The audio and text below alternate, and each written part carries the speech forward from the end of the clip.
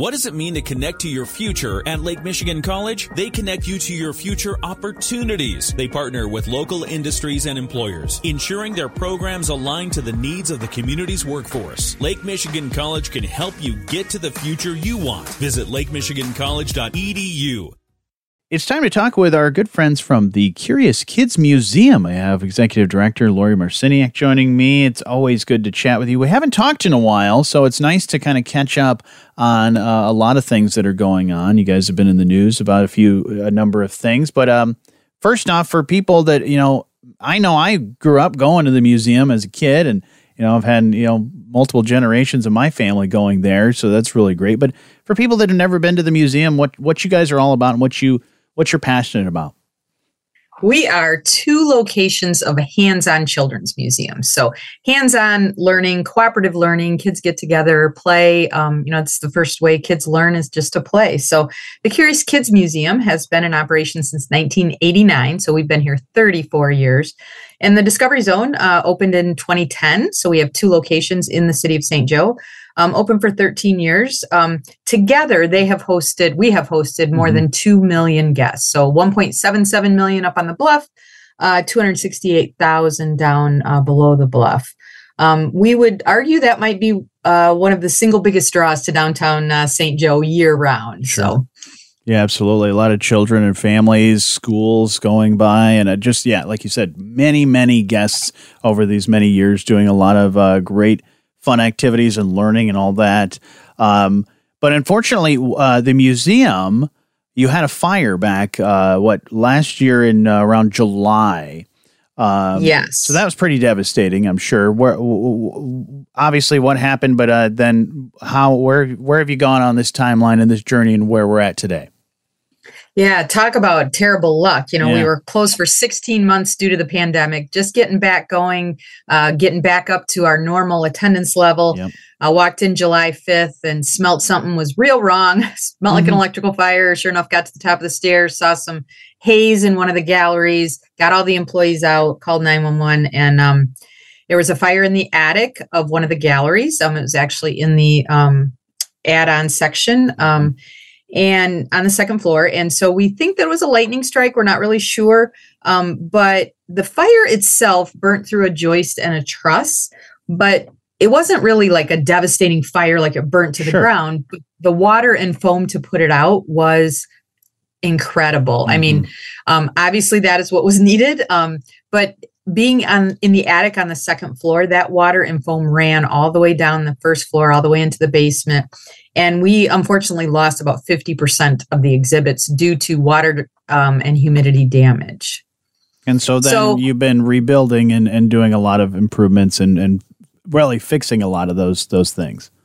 Yeah, we lease this building from the city of St. Joe. So it gets a little tricky. They have their insurance for the building. We have our insurance for the content. So working together, the building got repaired, but just as is repaired. And we are working on putting new exhibits in.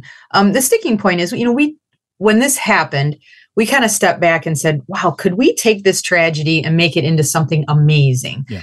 So our board of directors and myself approached the city of St. Joe, the city commission, and said, would you consider selling the building to us so we could dream big and do something amazing? Sure. And they said, we would consider that. So we got with an architect and got some renderings together, got with a general contractor to get kind of a scope of the amount of money this might take, talked to exhibit design teams from the company that we use up in Minneapolis, talked about exhibit concepts, and we really put a plan together to say, hey, we could add 4,000 square feet to this building. Sure. We could renovate every single bit of it. It's a 108-year-old building that was built in the Civil War era. It has residential HVAC systems that cause us some trouble here and there. And, older windows, and the brick is, needing tuck pointing. And so we said, what if we took and made this amazing, bigger, better, updated all the exhibits, updated every surface in the building, and really made it into design-wise to flow better as a children's museum. The best part about this whole thing is we don't have to do a proof of concept. We know this city can support a children's museum. And we know that several times in the year, we don't have enough capacity. So what if we took this tragedy and made it into something amazing for our guests, for the city of St. Joe. I mean, we average about 80,000 people a year that come to this museum now. And we run out of capacity several times a year, more than several times a year. Certainly all summer, Christmas break, spring break, those times. So we don't want to add too much so that in February, when we don't have all those people, that it's too much for us to handle as a nonprofit. But we certainly could use expanded capacity. Yeah, and you saw that need for growth even before you had to deal with the fire and the damage there. You were looking at ways that you could make the place bigger and better. And even with the Discovery Zone down into below the bluff, that was another real of looking at expansion years before that. So, but then also recently you've been in the news about wanting to own the building, and you've been going back and forth a little bit with the city. Why is it so important to be able to own the building? Because like you said, you want to make all these improvements. Why is it important to be the owner of that building? Well, our donors have voiced that they will not donate large sums of money for more leasehold improvements. We've done several projects that have added 2,700 square feet to the building, that have added an elevator, that have added a ramp in the front and the back of the building for accessibility. All of those as leasehold improvements are our dollars that now, have improved a building that we don't own. This project would be so large scale that the donors would rather donate to the Curious Kids Museum and make sure that it was our building that we owned. The other thing is, if donors pledge money over time, say somebody wants to give us $200,000 over a 5-year period. Sure. We're not going to build the building over a 5-year period. We're going to want to get it done. So we would need to finance a portion of that, a short-term finance, so that then when the donors give us their pledges, we can pay that off. But we would need the building as collateral to do that. Sure. And so then what now? Because I know there's kind of been the back and forth with different numbers being thrown around. Can you kind of help me make more sense of what those are? And because I've heard everything from 140 to closer to $500,000, and then so what are those numbers? Where are those coming from, and where do we stand right now? Well, when we asked the city commission, would they be interested in selling the building? They said yes. And so we said, okay, how much? And they're like, we don't know. It's a 108-year-old building. Sure. It's only been, it's kind of cut up as a home and then now a children's museum. Let's get an appraisal and see what it's worth. So part of the issue is we have 22 years left on our lease. So they looked at appraisers that would understand lease encumbrances, that have appraised commercial buildings. So they found a certified appraiser, they hired him, and he came back and said, with the lease encumbrance, with 22 more years on the lease, the building is worth $140,000. Now, I know a lot of people are going to think that's ridiculous, but if you were 60 years old and you bought the building, you couldn't do anything to it until you were 82 years old. It becomes pretty much worthless to an investor at this point with the lease encumbrance. The other thing is because of all of the add-ons that we've done with our dollars, we have a very favorable lease rate. Okay. So if you purchased it, you really wouldn't be making much money in the long run. You would still have the responsibility of the outside, the windows, the HVAC, which is in our lease. And so the amount of money you get from the lease wouldn't be so great. The next number that the appraiser came back with was $482,700. He said if it didn't have a lease, that building would be worth $482,700 to the city of St. Joe. So initially, when we got the appraisal, we said, we'll give you a full appraised value of $140,000. And the city did not accept that offer.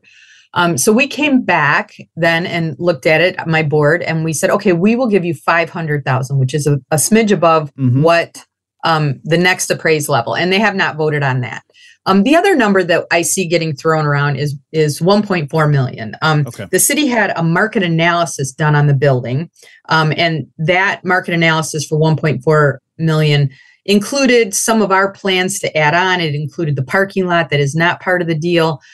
So that number is a little elevated, and I'm not really sure. It wasn't by a certified appraiser. I'm not really sure, the accuracy of that, but we have seen in the news that people say, well, they offered $140,000, the building's worth $1.4 million. And those are all just, not really accurate interpretations of all of those numbers. So the appraisal of the building was 482.7. We've offered 500,000.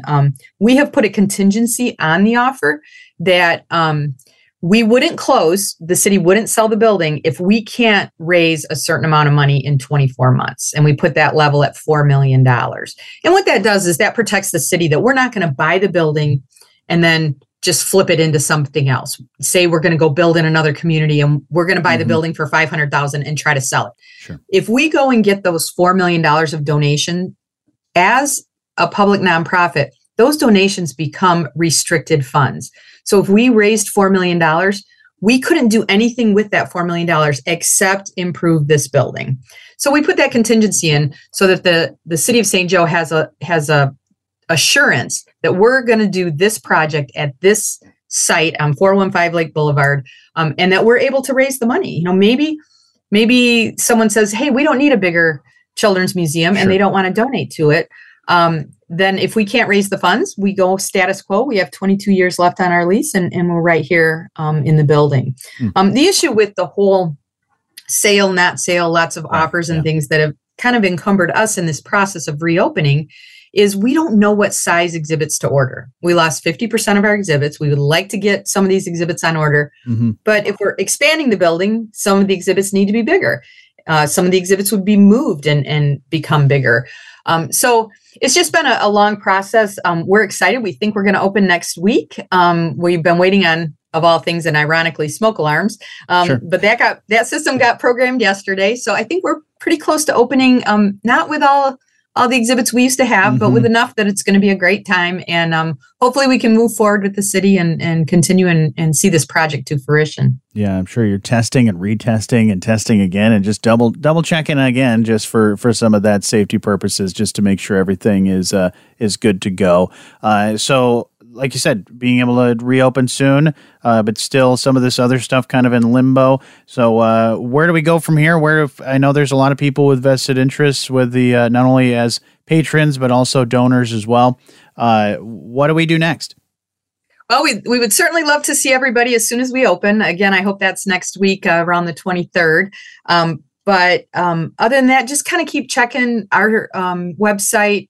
We have an entire package ready to launch a capital campaign if we're able to secure the building. One of the issues is people, say, well, I think the building's worth more than that. Well, every dollar we spend buying the building, we can't use to improve the building. We're a nonprofit. We don't have, we don't make tons of money to do these kind of things. Everything we make goes right back into the museum, into improved exhibits.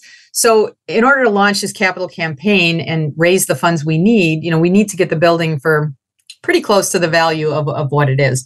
But we'll be launching a capital campaign if this purchase goes through. Sure. And it'll be part of it for the building, part of it for new exhibits, and it should have a lot more information. But stop in the museum, see where it's at, see that it has new carpet, new walls, new ceilings, and we're ready to see all of our fun little guests who love to come here and play and learn. Absolutely. Love keeping track of what you guys are doing. Where's a good place for us to find more info on everything that you guys have going on at both the locations?